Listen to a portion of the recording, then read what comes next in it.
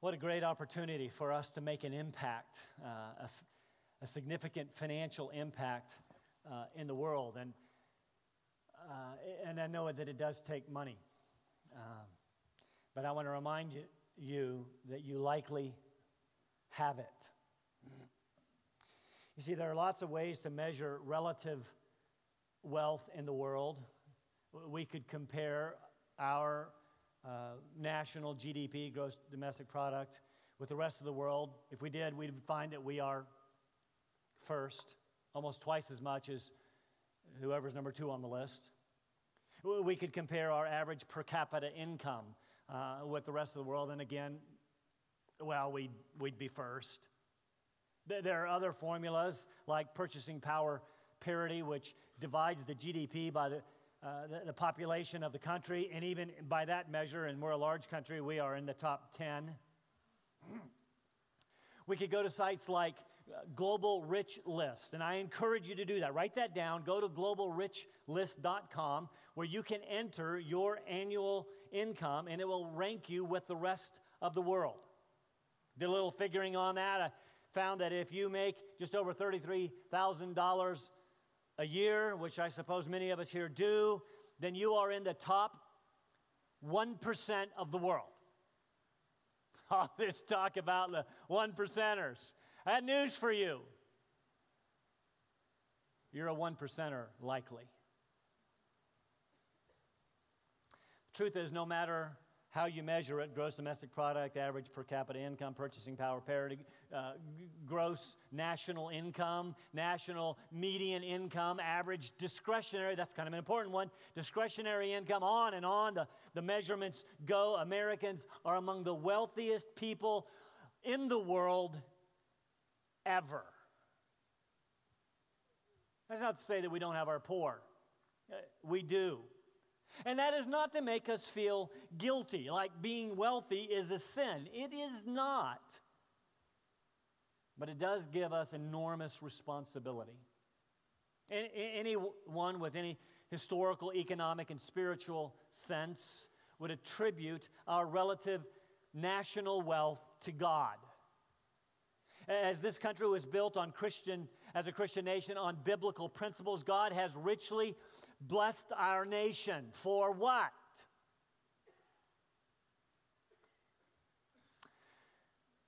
I share this with you because we arrive at a text this morning in our almost completed study of 1 Timothy that actually applies to most of us here. But the problem is when we hear this text, haven't read it yet, but when we hear it, we're tempted to dismiss it because, well, I'm not rich. In fact, yesterday we had a shower here yesterday morning and a bunch of ladies here, and so I thought I'd help clean up at the end. I was here, and so one of the ladies, to remain unmentioned, but she's a pastor's wife married to Doug, asked me, so what are you preaching on tomorrow? I said, I'm talking to rich people. She said, I don't have to be here then. That's what we think. I'm just middle class. I'm not the 1%. I'm in the 99%. So go talk to the 1%ers. Got news for you. I am talking to the 1%ers. It was that period of time when people were camping around decrying the wealth of the 1%. It's kind of interesting that if we looked at it on a global basis, they were decrying themselves. I'm not going to get into all the political ramifications of the movement. I'm simply going to suggest that as we read this text, I want you to listen. This applies to us. We are, by almost any measure, extremely rich. Just watched a video. Heard a presentation about how a few dollars a month of our discretionary income, like cell phone, coffee money, would care for a child. And you say, but they're like millions of 300 million who need our help. Why don't we not think about that big number? Why don't we think about the 1 or 2 that you can help? Let's read the text. It's found in 1 Timothy chapter 6, verses 17 and following. Interesting, it falls on this day called Compassion Sunday. Instruct those who are rich. Checking out yet? Instruct those who are rich in this present world not to be conceited or to fix their hope on the uncertainty of riches, but on God, who richly supplies us with all things to enjoy. Instruct them to do good, to be rich in good works, to be generous and ready to share, storing up for themselves the treasure of a good foundation for the future, so that they may take hold of that which is life indeed. It's been a couple of weeks, a few weeks since we've been in our study, but I trust that we remember that Paul is addressing, among other things, false teachers in the church at Ephesus. He'd left Timothy there to deal with this problem, to set things in order. A few weeks ago, we found that these false teachers saw godliness. They saw the ministry as a means of financial gain. They saw the ministry as a means of getting rich. Can you imagine that anybody would actually do that today? He set them straight. Godliness with contentment. Godliness coupled with contentment. That's where real gain is. Being content with what God provides, coupled with contentment, true gain. And then he had some rather strong things to say to those who want to get rich materially, like false teachers then and today, who make it life's ambition to attain wealth. This your goal in life, to be rich? You need to pay attention. He said those who want to get rich fall into temptation and a snare in many foolish and harmful desires, which plunge men into ruin and destruction. For the love of money is a root of all sorts of evil. If you make this your pursuit, you are headed towards certain destruction. So he went on to tell Timothy, I want you to flee from these things. Don't be sucked in by what these guys are doing. Don't be sucked into the materialism and consumerism of the day. Don't pursue money. Don't make that your goal in life. Instead, pursue righteousness, godliness, faith, love, perseverance, and gentleness. Now, we finished reading that, and we could come away with the idea that money, being rich, is itself sinful. And in fact, some have concluded that. They have taken vows of poverty as a means to personal godliness. They've suggested if you really want to be spiritual, then you've got to get rid of any and all forms of wealth. You've got to pursue poverty. Remember, there's even the story of Jesus and the rich young ruler. Remember that guy? He came to Jesus and said, good teacher, what must I do to inherit eternal life? And Jesus looked at him and said, well, you know the commandments. And he named 6 of them. Don't steal, don't commit adultery, things like that. Go keep them. And the rich young ruler said, all of these I have kept since my youth. I've kept the law. And Jesus looked at him and said, well, actually you haven't. We won't get into that, but there is one that you've really messed up on. One thing you lack, the 10th one, don't covet. So go sell your possessions, give to the poor, and come follow me. And we read the man went away sorrowful because he had lots of stuff. He was, you see, very rich. You want me to give up my stuff to be your follower? No, I just want you to see that I am your greatest treasure. We can read stuff like this passage we read a few weeks ago, a rich young ruler, and think that in order to be spiritual, in order to be a follower of Christ, I need to be poor. I've got to give everything away to follow Jesus. Maybe. God might call you to give everything away. But Paul got to the end of this particular letter, and having just pegged the false teachers, in fact, everyone who makes it their goal in life to be rich, and he begins to address those who are already rich. Maybe after writing that wonderful doxology, he's getting ready to close the letter. That's a good ending for it. He takes time. He asks his amanuensis, his secretary, I want you to read that back to me to see how it sounds. And he thought, oh, wow, I better address another group in the church. I better address the rich. What about those who are already wealthy? What about all those whom God apparently blesses with material possessions? What about all of those, 20th and 21st century American Christians? Again, Paul's goal is not to make you feel guilty about God's blessing in your life. We do not want to swing to the other side and pursue Well, an asceticism, a false asceticism, like the false teachers were also promoting. It's kind of odd when you consider what they were teaching. They were saying, on the one hand, you say no to certain foods and drinks and to marriage, by the way, but they then themselves were pursuing riches. And we find in 2 Timothy, they're actually pursuing immoral lifestyles. So what we have here are two extremes that we want to avoid, both false teaching, by the way. We don't want to pursue godliness to get rich. You know, God prospers the righteous, so let's be righteous to get rich. Sound familiar?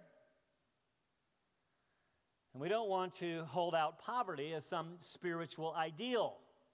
Again, we fall into the same trap as the false teachers. And we remember that Paul earlier said God created all these things to be gratefully received, gratefully shared in. Now, even in this passage, he says God supplies us with all things to enjoy. So there's nothing wrong with wealth. There's nothing wrong with possessions. Although we do remember that we're supposed to be content with food and shelter, comfortable with what we have. What we need to achieve here this morning is a balance in the Christian life where we don't pursue poverty and we don't pursue wealth. We enjoy what he provides, but we don't live in self-indulgence. Say that again. We enjoy what he provides, but we don't live in self-indulgence. Because I want to say to you this morning that there is a greater treasure. There's a greater treasure. And so, what does he tell us here? He tells us who are rich how to rightly handle our wealth with a future investment in mind. It's the outline as we finally jump into the text. We're going to see what the rich should not do and then what the rich should do. You probably ought to take notes this morning. And then where the rich should invest, starting with what the rich should not do. Now, again, these are words for us as a people who are frankly better off than most of the world ever. Here's what you should not do. Two things to avoid. First, Paul says, instruct, urge. And remember, Paul's writing to young Timothy, who's a pastor, and so I look at this and I'm going, I'm a pastor. I'm supposed to instruct rich people. Well, that's you. Encourage you in this present world not to be conceited. By the way, Paul uses the word rich 4 times in this passage, kind of play on words. It's a noun, a verb, an adjective, and an adverb. It's an intentional play on words that we are supposed to notice, supposed to grab our attention. Not only that, he contrasts this present life in verse 17 with the future life.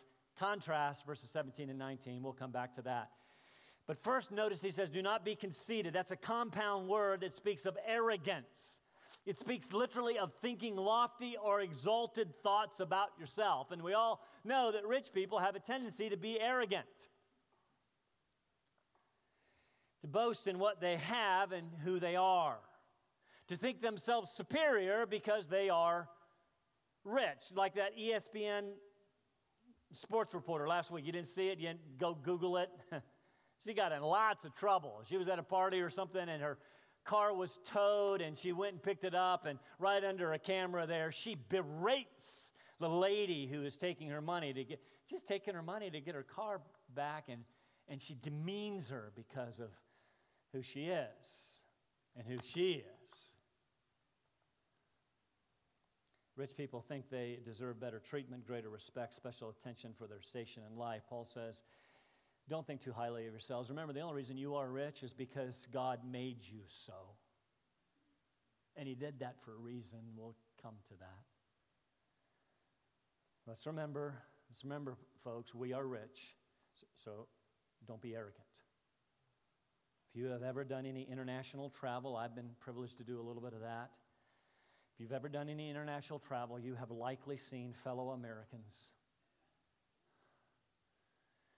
acting embarrassingly arrogant. They are rich, they they demand special treatment. Paul says, first of all, don't be conceited. As believers, recognize who you are, where you are because of God's rich blessing in your life. You are no better. You are no better than those around you because of your wealth. You're no better than the people on the screen a few minutes ago because of your wealth.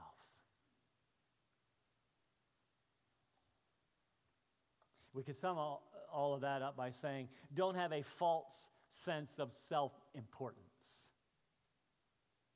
Secondly, don't have a false sense of self-security.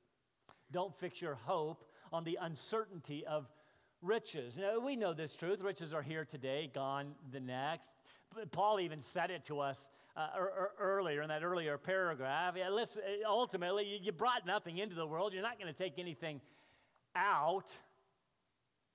There's no security to be found in riches. And all the commentaries talked about it and gave illustrations. One commentary I have records the story of a meeting held in Chicago and at the Edgewater Beach Hotel in 1923. Mark that date, 1923.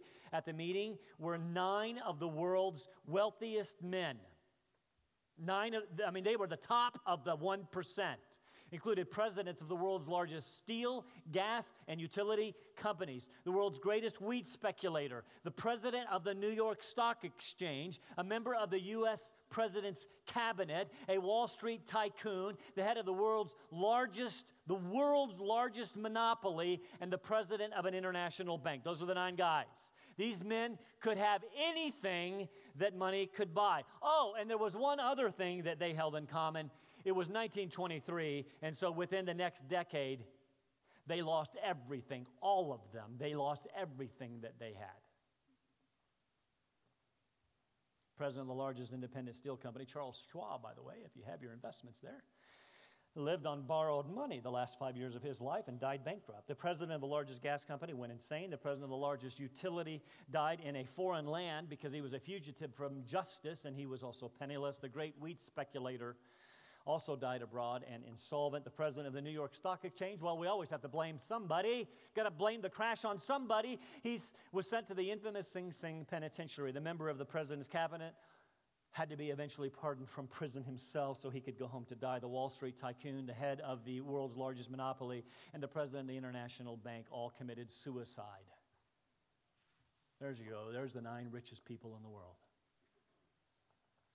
We all know stories like that. I could tell them by the dozens. Famous Black Monday on October 19th, 1987. Investors ended up jumping from their windows. The real estate crash in 2008. People lost trillions on paper. I did, not trillions. I lost a few thousand. Rich people, don't fix your hope on uncertain riches. Proverbs 23 says it this way: don't weary yourself to gain wealth. Cease from your consideration of it. When you set your eyes on it, it is gone. For wealth certainly makes itself wings like an eagle that flies toward the heavens. It floats away. Riches cannot be trusted. Ask Job. Brings us to our second point.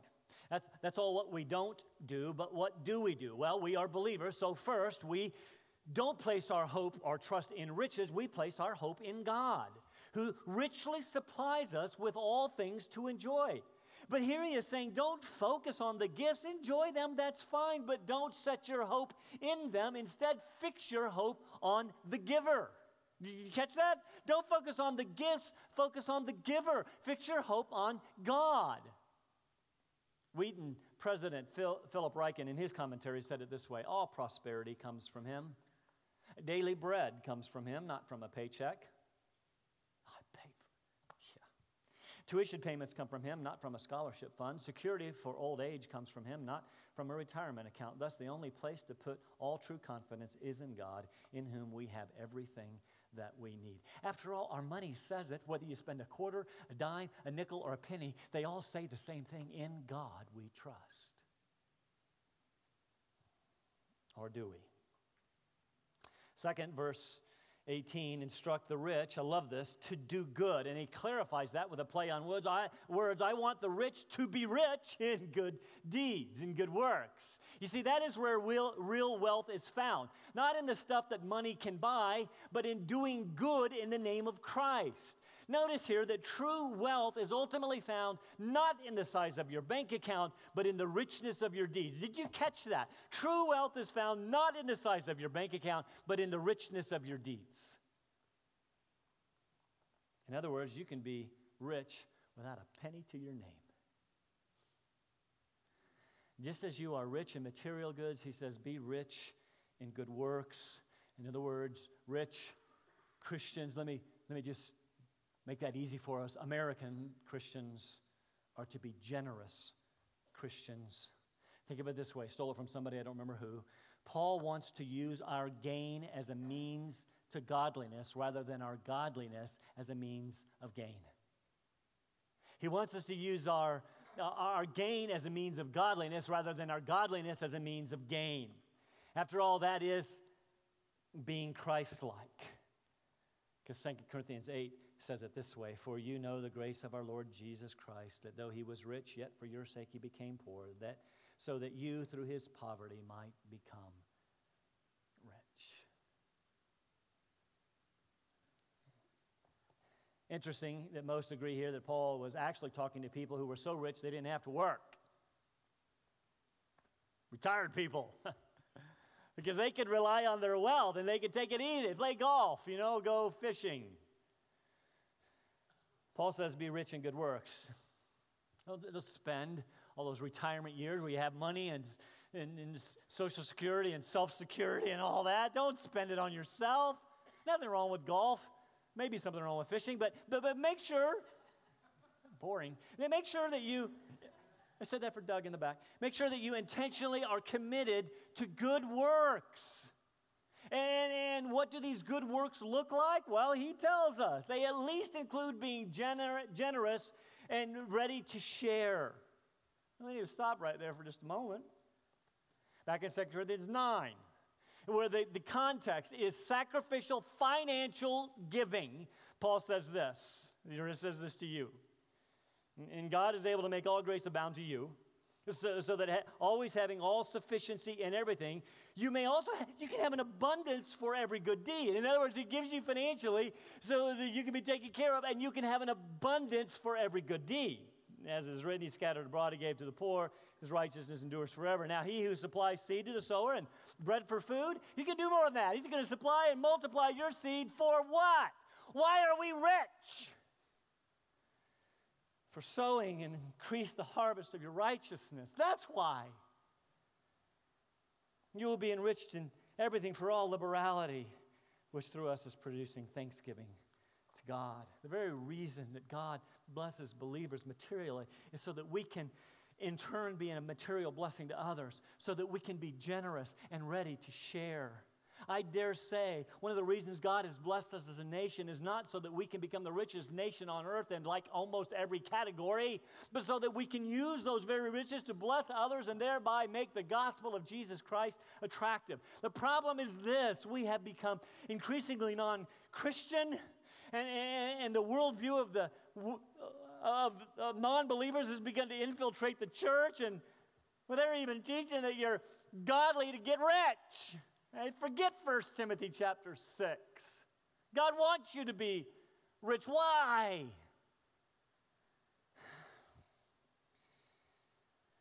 We've not only begun to fix our eyes on our wealth as if we deserve it, then we begin to hoard it, and then we begin to use it for ourselves. And our wealth has actually turned us away from God. As believers, we should use our wealth to bless others, especially those, I say this unabashedly without apology, especially those of the Christian faith. This is what the early church did. Read through the beginning of the book of Acts, and you find there that there was no needy person among them, because those who had gave so that those who did not have could have.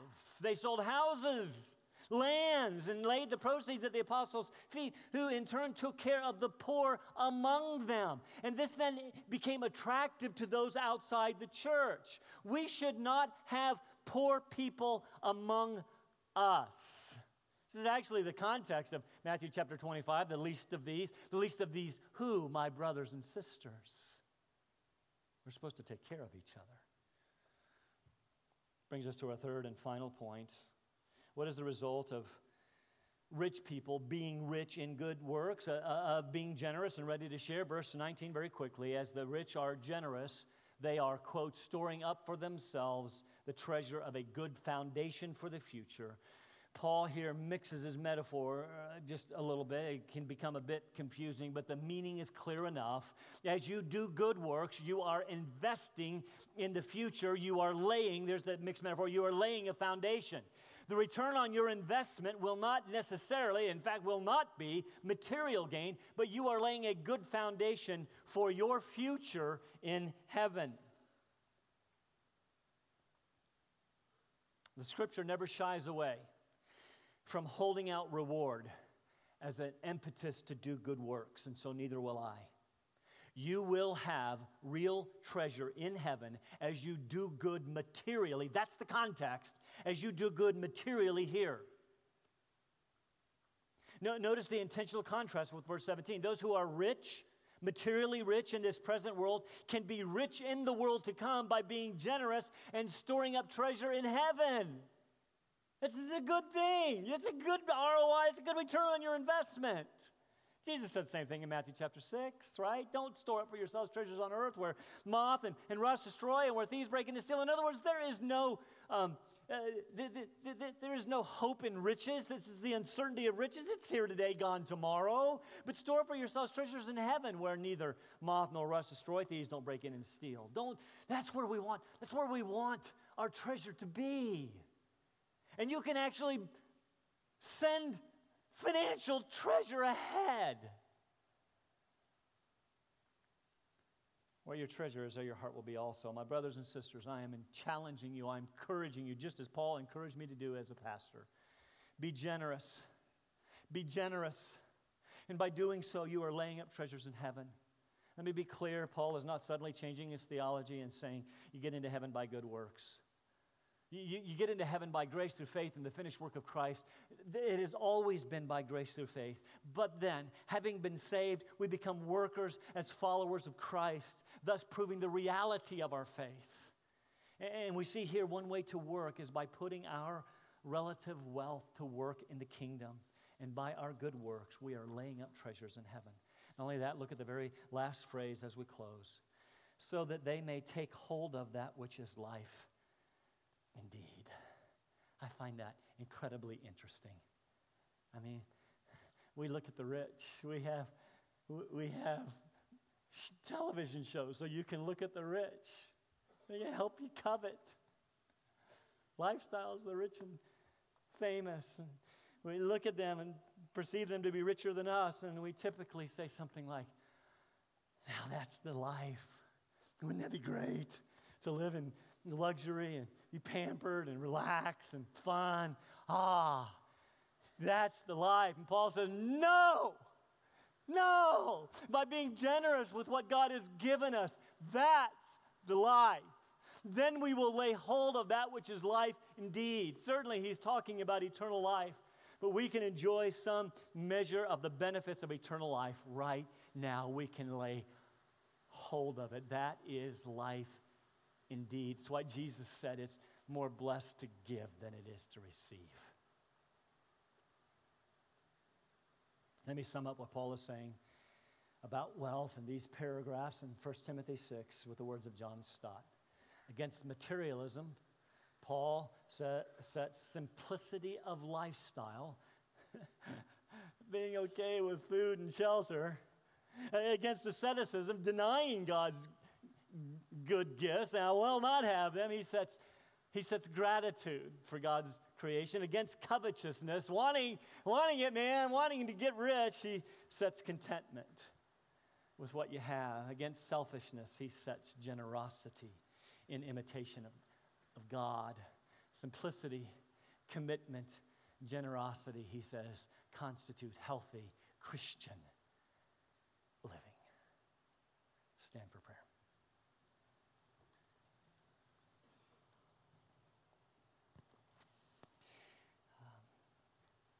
Father, the intent of the passage is not to make us feel guilty, but to encourage us and to urge us to be generous people with our works and with our money.